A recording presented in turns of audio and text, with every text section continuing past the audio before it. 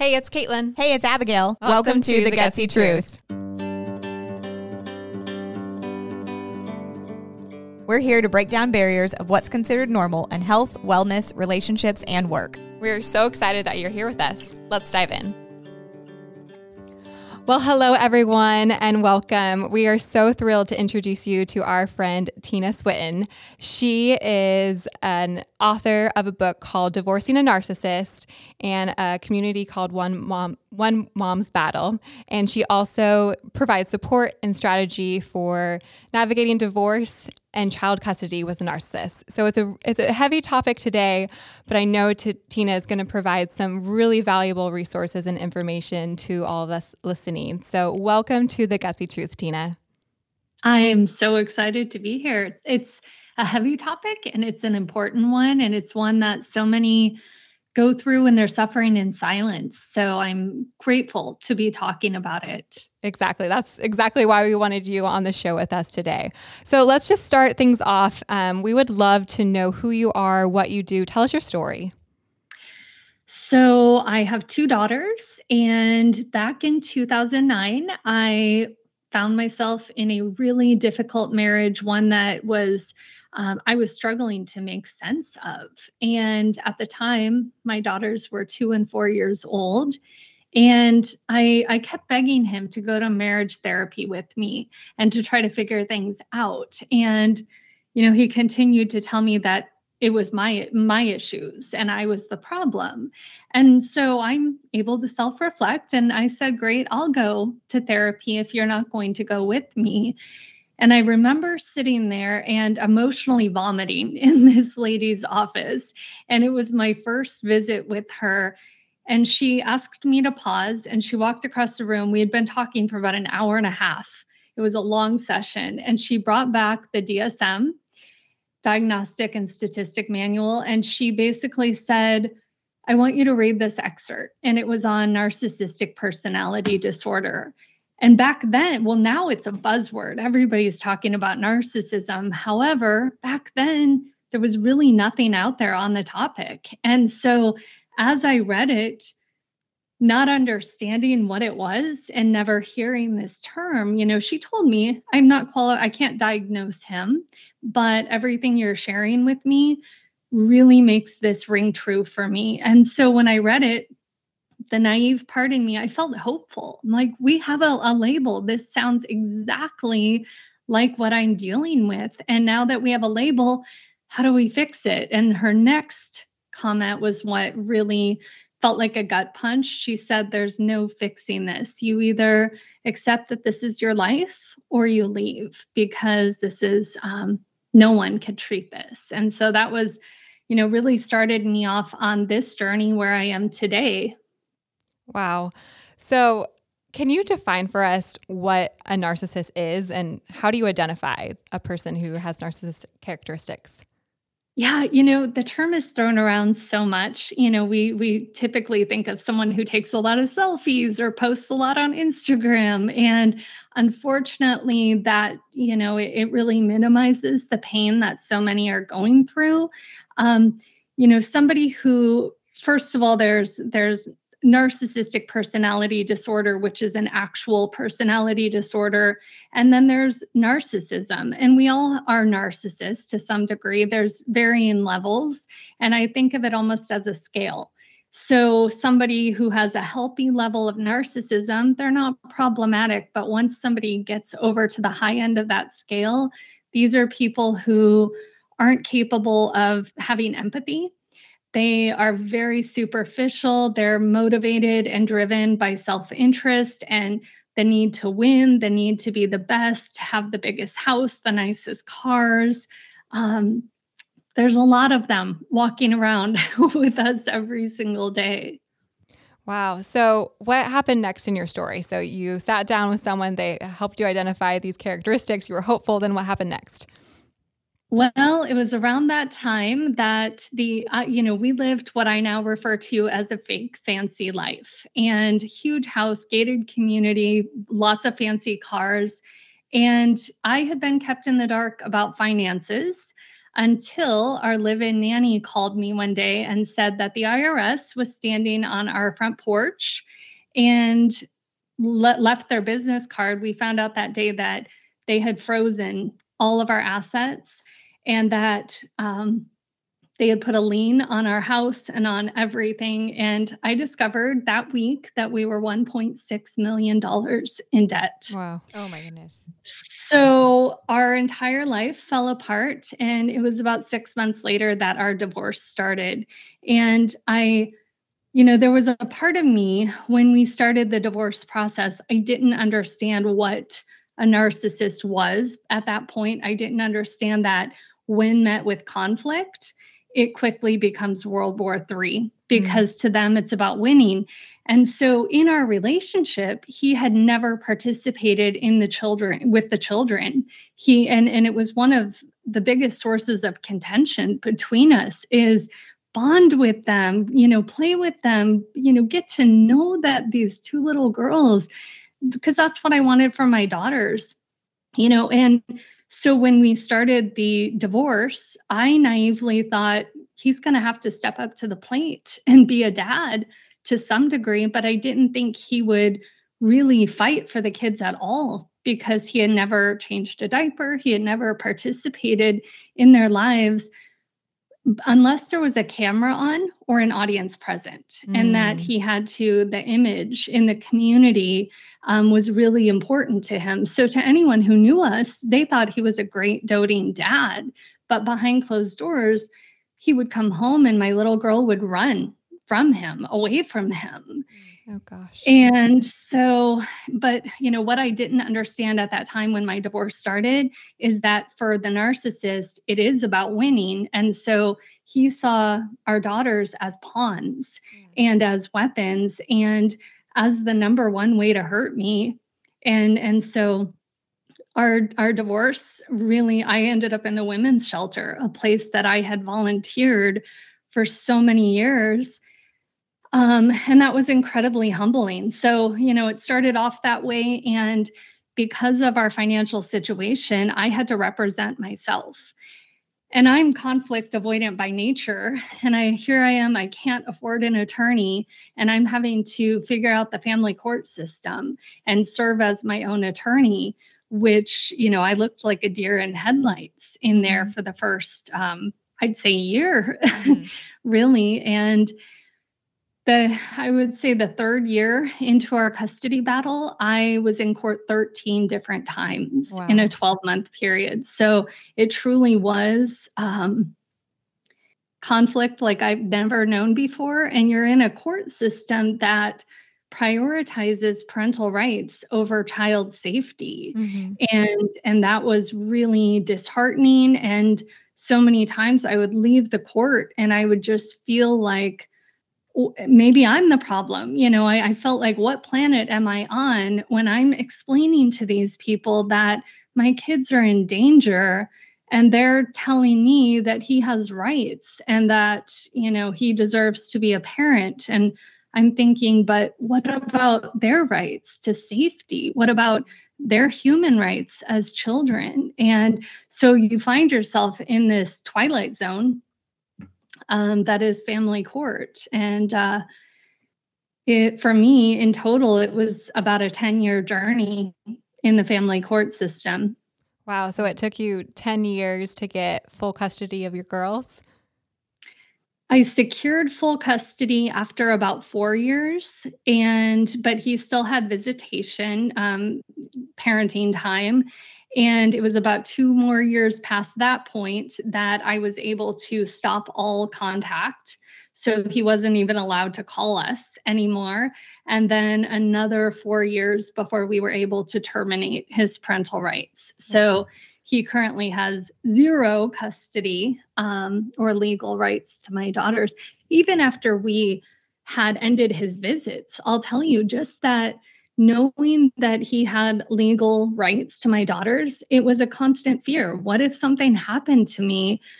He would get custody of these girls, and it was terrifying. So terminating his parental rights, I'll tell you, at every step of my journey, people told me, You'll never get supervised visits.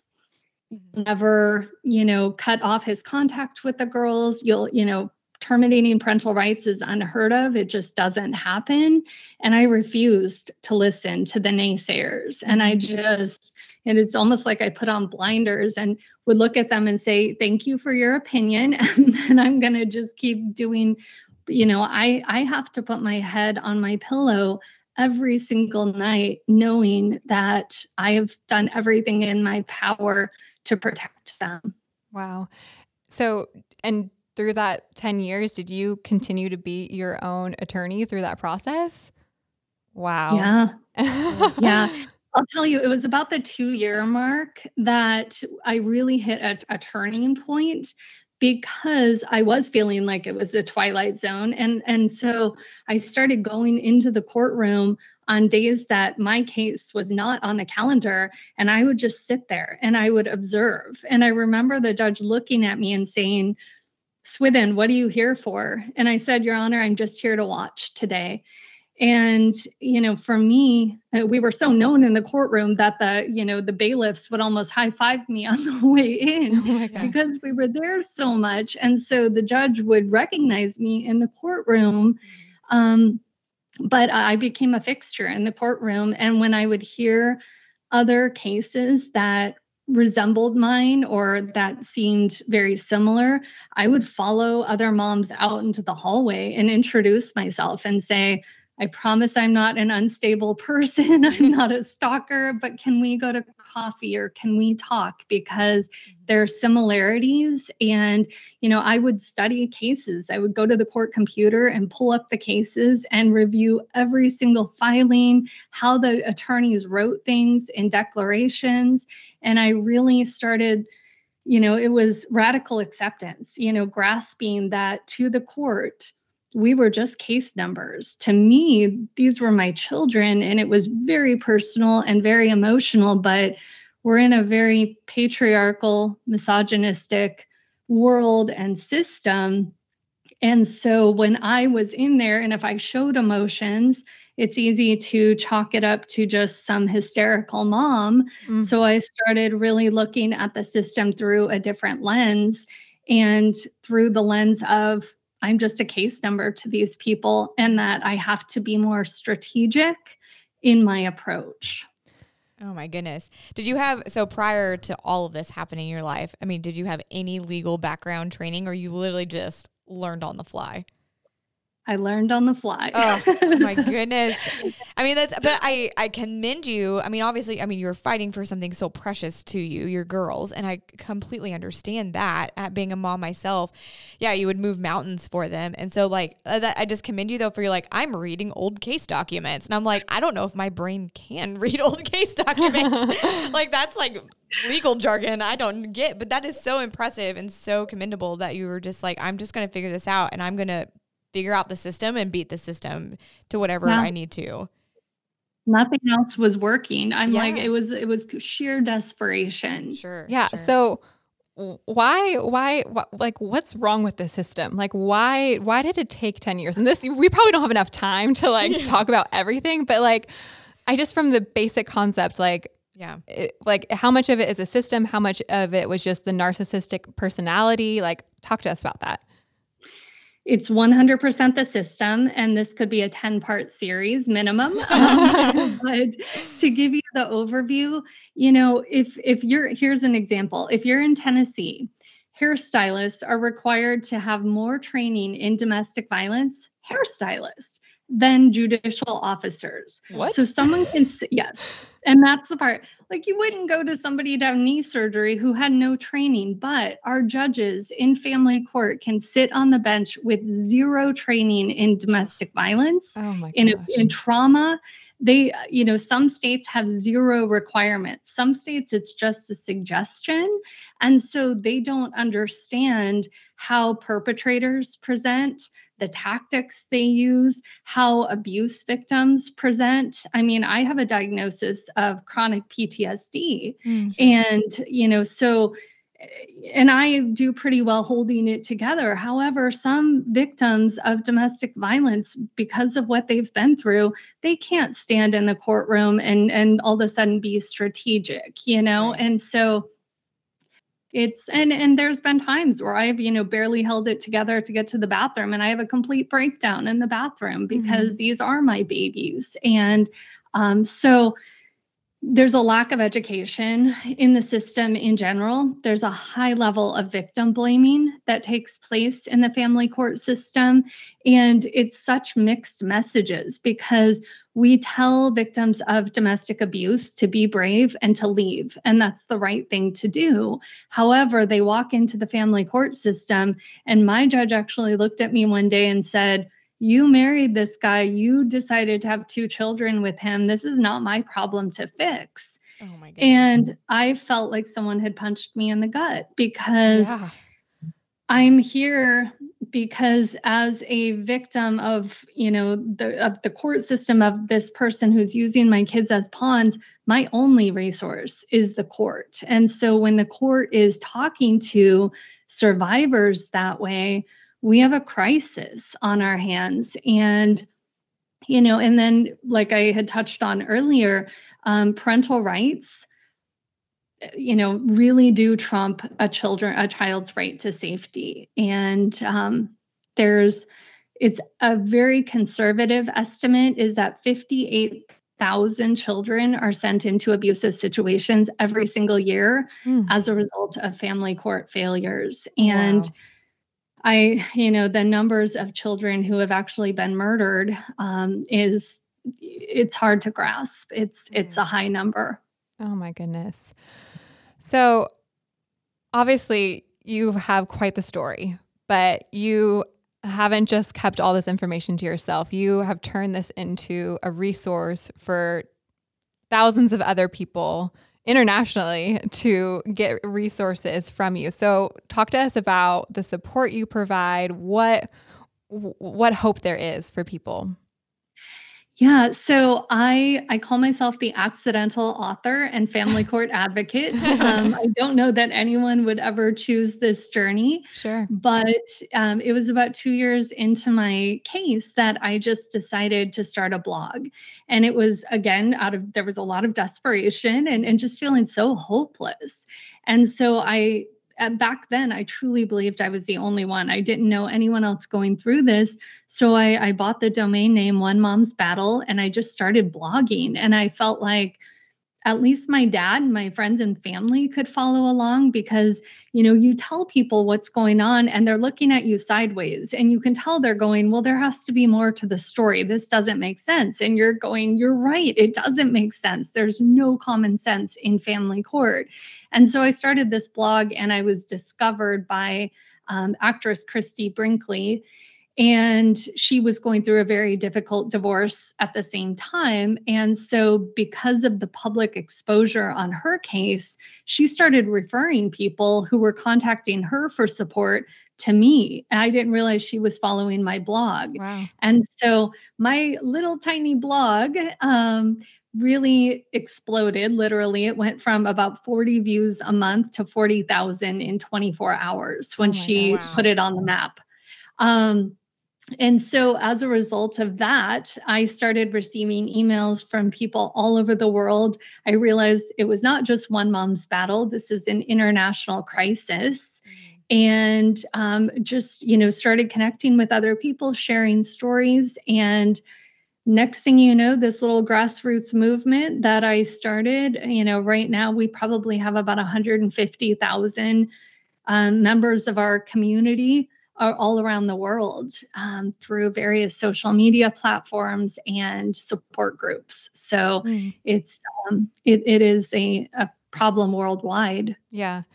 And it's obviously so unfortunate that there's a need, but at the same time, it's apparent that you sharing your story has helped so many people just by knowing that they're not alone. And I think that's so important in the world that we live in, and especially in a situation like that where you're advocating for yourself. You're probably thinking, am I crazy? Because a narcissist is just gaslighting you and, making you question everything. That I can't imagine what that's like to go through. I commend you, Tina. Like seriously, Thank you. it's amazing to see what you've done. So how, if someone's in a relationship with someone right now that is a narcissist, or they think they are, like what's a first step? What advice would you give them? Educate yourself on the reality of what it is like to divorce somebody who's highly narcissistic, because there's lots of different categories of narcissism, but I do feel that even if somebody is lower on the scale but they still have a lot of concerning traits, during times of conflict they can really inflate and escalate. And so expect the unexpected.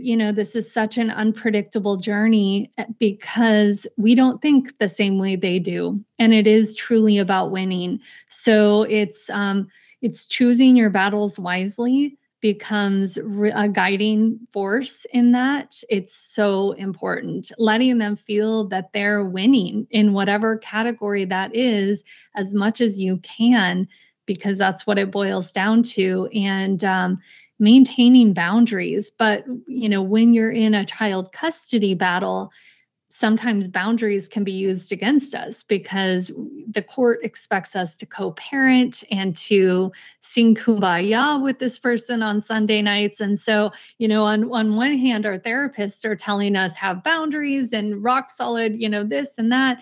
And then in court, it backfires on you. So really understanding the system, connecting in community with other people who have been through this so you can start learning. It's truly like learning a different language, a different culture, a different way of thinking. And it sometimes it feels all consuming. That I remember, I just recently shared a picture of my kitchen table years ago, and it was just piled with documentation and binders. And, you feel like you should get a law degree by the time you're done with this. Even if you have an attorney, you still have to become an expert on the system. And I think that's a mistake that a lot of people make, is if they do have an attorney, and even if the attorney is really good, they just release all control to them.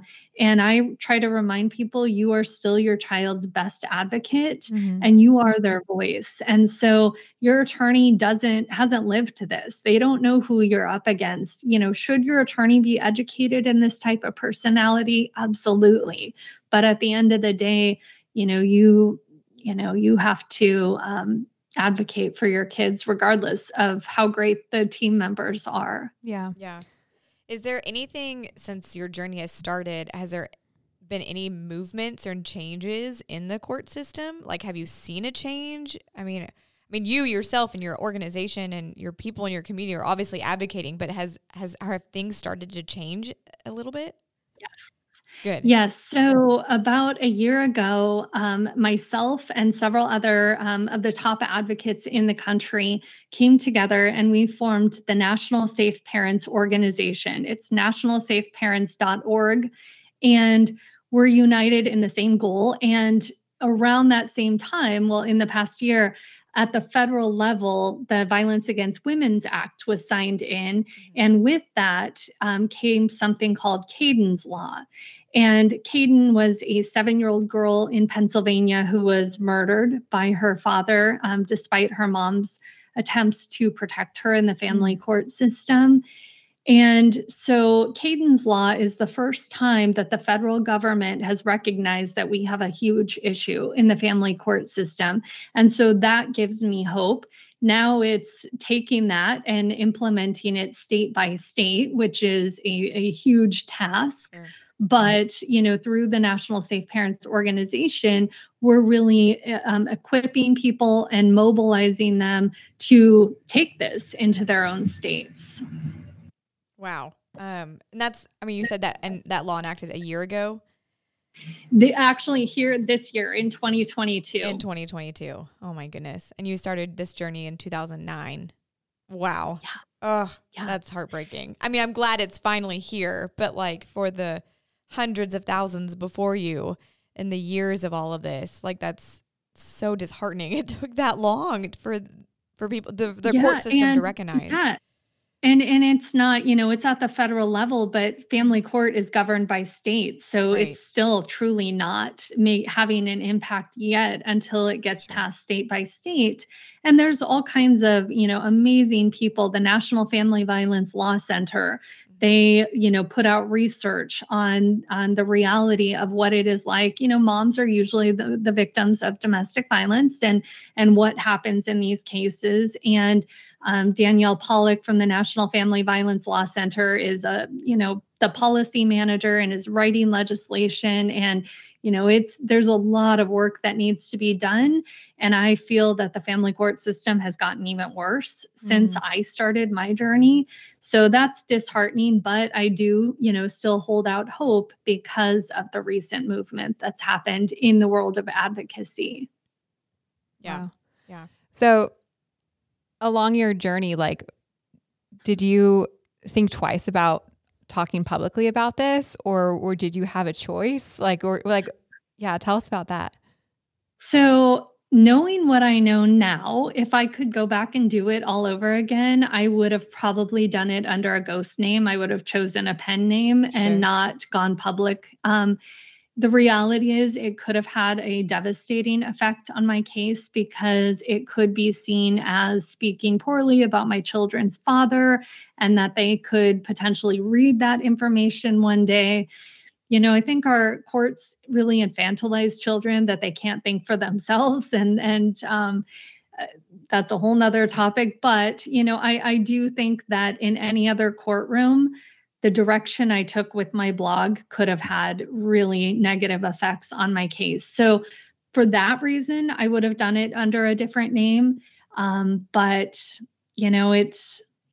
I don't really have regrets because I do feel that it went the way it was supposed to go. Yeah. Sure. Yeah.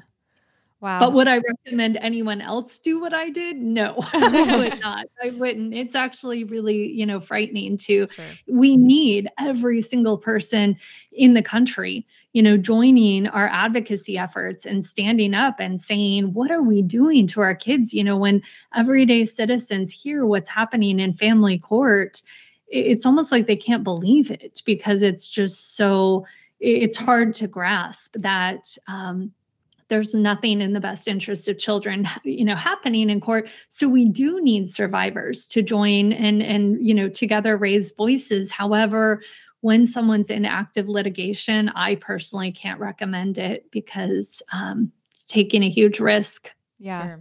Yeah. And I feel like that's one of the reasons we wanted to have you on here, because it's not until you have a family member that goes through this that you really get your eyes open to everything. And that's so sad because obviously so many families and children are suffering because of this. So what can we do as family members who have someone that's dealing with this, or if we just want to support your efforts, what can we do? So every November is Family Court Awareness Month, and we're in our third year. And one of the things we're doing is going to cities, counties, and states and asking them to proclaim November as Family Court Awareness Month. And so it's a great way to raise awareness at a community level with mayors and city council people. And what we're also seeing is survivors, when they go to these city council meetings and they're sharing a 2-minute snippet of their journey and getting this proclamation, for many of them, it's the first time they've ever spoken out. And so there's healing in that and being heard by people in your community. And, and whenever this is happening, we have mayors. Just today I attended a city council meeting online with the mayor of Pittsburgh, and, he gets it. And that's what we need, is everyday citizens who are standing with us and linking arms and saying, we need to do better. Yeah. Yeah. Well, I'm so thankful for the work that you're doing, and incredible that you're making this not just where you are in California, but obviously a nationwide effort, I think is so, so important.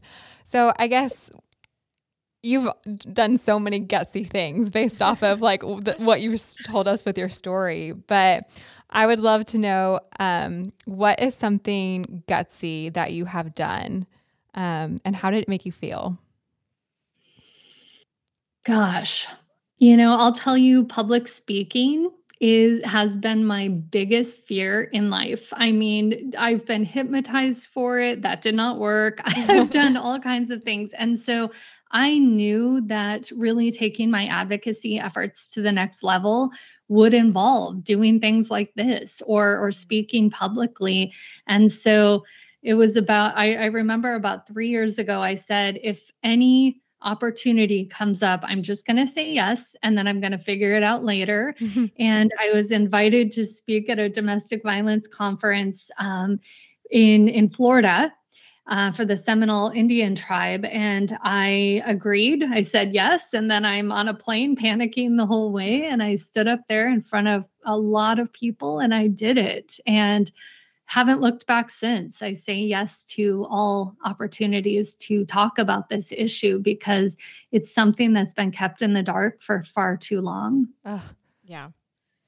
Yeah. I mean, I think just speaking out in whatever fashion that looks like is like some of the gutsiest things people can do, whether that's just telling your friend or telling your family or speaking publicly in front of thousands like you did. And, so just the action of speaking out, I feel like tends to be people's gutsiest things. And I just think we just need more of it. Because speaking and learning and coming together as one is just how we can enact change of any kind. Yeah, that's exactly right. Mm-hmm. I love it. Absolutely. So I guess what other encouragement could you provide to those that are struggling in a situation like this?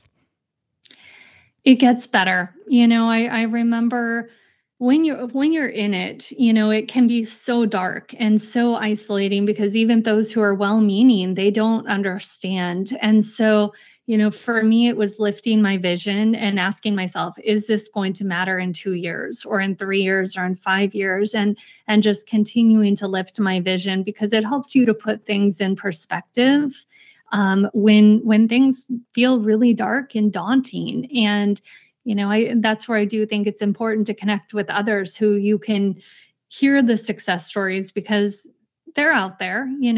People persevere and people do protect their children in this system. And so I think lifting your vision and really, going beyond where you're at in this exact moment. Yeah, that's awesome. Yeah, I think that's good perspective of you get so into the daily grind, you forget to look up and see what's the big picture. And I think that goes for any aspect of life. I think I'm a daily grind person, so I think that's a very good reminder for me to hear today. So thank you. Yeah, no, and I'll say one thing on that is I remember when the girls were little and Christmas was one thing for me where there was a year that I wasn't going to have them on Christmas and they were like 3 and 5. And it's such a, my mom heart shattered. Mm-hmm. And I'll tell you that if you ask my daughters now, they're 17 and 15, which Christmas they spent with me on the actual day and which one they didn't, they would have no idea. It was about the memories that we created together. And whether that's on December 30th or, December 21st, for me, it felt like the world was ending, but to them, they don't remember what day we celebrated. When you're in it, it's really, you get caught up on those things and it's painful. So yeah, that's a good reminder.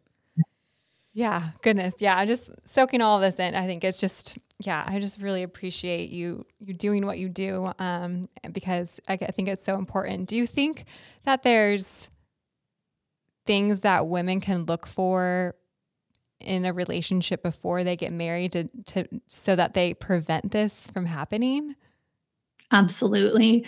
Your gut is never wrong. And I can look back, hindsight is 2020. And, you look back and when you had those, something doesn't feel quite right, lean into that. It's so important because regardless of what we learn about narcissism or narcissists, they all present so different. There's different types, there's different variations. And so there's not just here's the profile and this is what you look for. It's really individual. And so that's where really going in deep. And I'll tell you, if you put up a boundary with someone like, hey, you know what, I need a few days, to myself, and I'll give you a call on Sunday, and that person sends you flowers the next day or violates your boundary, that's a red flag. The one thing where you can test someone who's narcissistic is that they have no regard for boundaries. That's good to know. Yeah, that's good to know too, because I think boundaries are something that I feel like a lot of people struggle with making them because they don't know how to advocate for themselves just on regular things like work and, outside of work life and all that kind of stuff. So when it comes to relationships, I think, especially if it's a new relationship, you're just trying to, relationships are so hard to navigate, especially in this day and age with technology and just how people meet each other online, that I feel like it's so much more complicated than it used to be. And so I think that's a good reminder of the importance of boundaries. There's not just for advocating for yourself, but also getting to understand how other people respect you or don't respect you. Yeah. Absolutely. Absolutely. And one of the things I picked up from a psychologist that I know, borrowed judgment, when we're in love or, have a crush on someone, our center goes off and, your cognitive functioning is not what it normally is. And so really listening to people around you who and trust, who have good judgment about people, it's called borrowed judgment. And I really, it's one of the things I look back on. I wish I would have talked to people who knew me and loved me and people who I saw as good, healthy, centered people to ask their opinion, because otherwise you wait till the end and then they go, yeah, something was always off about that person. But even had they come to me and told me that, in those moments, I don't know that I would have listened. So really, taking the time to check in and being open to the feedback that we could potentially receive, even if it's difficult to hear. Yeah. And isn't that kind of one of the things that narcissists will do, is they'll kind of try to separate you from your family and friends and whatnot so they can have more control over you? Absolutely. Isolation is the first stage. And sometimes you don't even see it as isolation. Sometimes it's just hey, you know what, that friend of yours, I don't really love. And then you start to go, oh yeah, I have an issue with that friend. And pretty soon you find that all of your friends, this person has an issue with, and pretty soon you don't have any more friends. And, or moving away or, whatever it is, it's about control. It's about taking you off, so whatever the isolation looks like, so that they do have more control over you. And definitely, I can look back now and see that as one of the number one things that at the time I didn't recognize as problematic, but now it's as clear as day. Yeah. Yeah. Oh, goodness. Well, I know that you are off to a pretty important event later this evening. So we want to be respectful of your time, but we do have one question that we love to ask all of our guests. So we want to know, what is something that is filling your bucket these days? Oh, goodness. That is a great question. I have started doing projects like kombucha, like making homemade kombucha. Nice. And things like that. Or I'm fermenting garlic and honey in my pantry right now. It looks like a science experiment. How fun. That's awesome. So that would be my answer. I love that. I love it. It's so important just to learn new things and try new things and be able to obviously step away from some of the hard things that you're navigating and doing something that really fills your bucket and is also good for you as well. So that's awesome. Well, Tina, I am just so thankful for your time today and all the work that you're doing. I'm thankful that I am lucky enough to know you just through family, friends, and I've seen a lot of the amazing things that you've done for women. And I just hope that today people know that they're not alone in this and that there are resources. Can you tell our listeners where they can find you? onemomsbattle.com is kind of the hub for everything I do. You can find my books. I do online courses. You can connect with our support groups. And on Instagram every Friday at 9 a.m. Pacific. I do a Coffee with Tina live, and I answer people's questions. And so that's a great way to connect with us. That's awesome. Yeah. And her website, you have a ton of resources on there, which is incredible, and some that are free as well. So I think that's awesome. And we'll link all to that in the show notes as well. So, and just again, Tina, thank you for everything you're doing. Thank you for your time with us today. I know our listeners are going to benefit from it. And I just look forward to seeing you really move mountains with the work that you're doing. Thank you. Thank you both.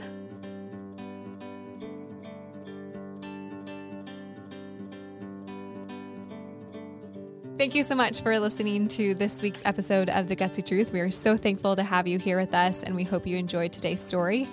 Until next time, we encourage you to follow along with us on Instagram at The Gutsy Truth. Or you can learn more on our website, thegutsytruth.com. And we would really appreciate if you left a review on today's episode on your podcast streaming platform of choice. These reviews not only help our podcast be more well known to the world, but you can share today's episode to a friend or family member or coworker who you think might need to hear an inspiring story for their journey. And until next time, that's The Gutsy Truth.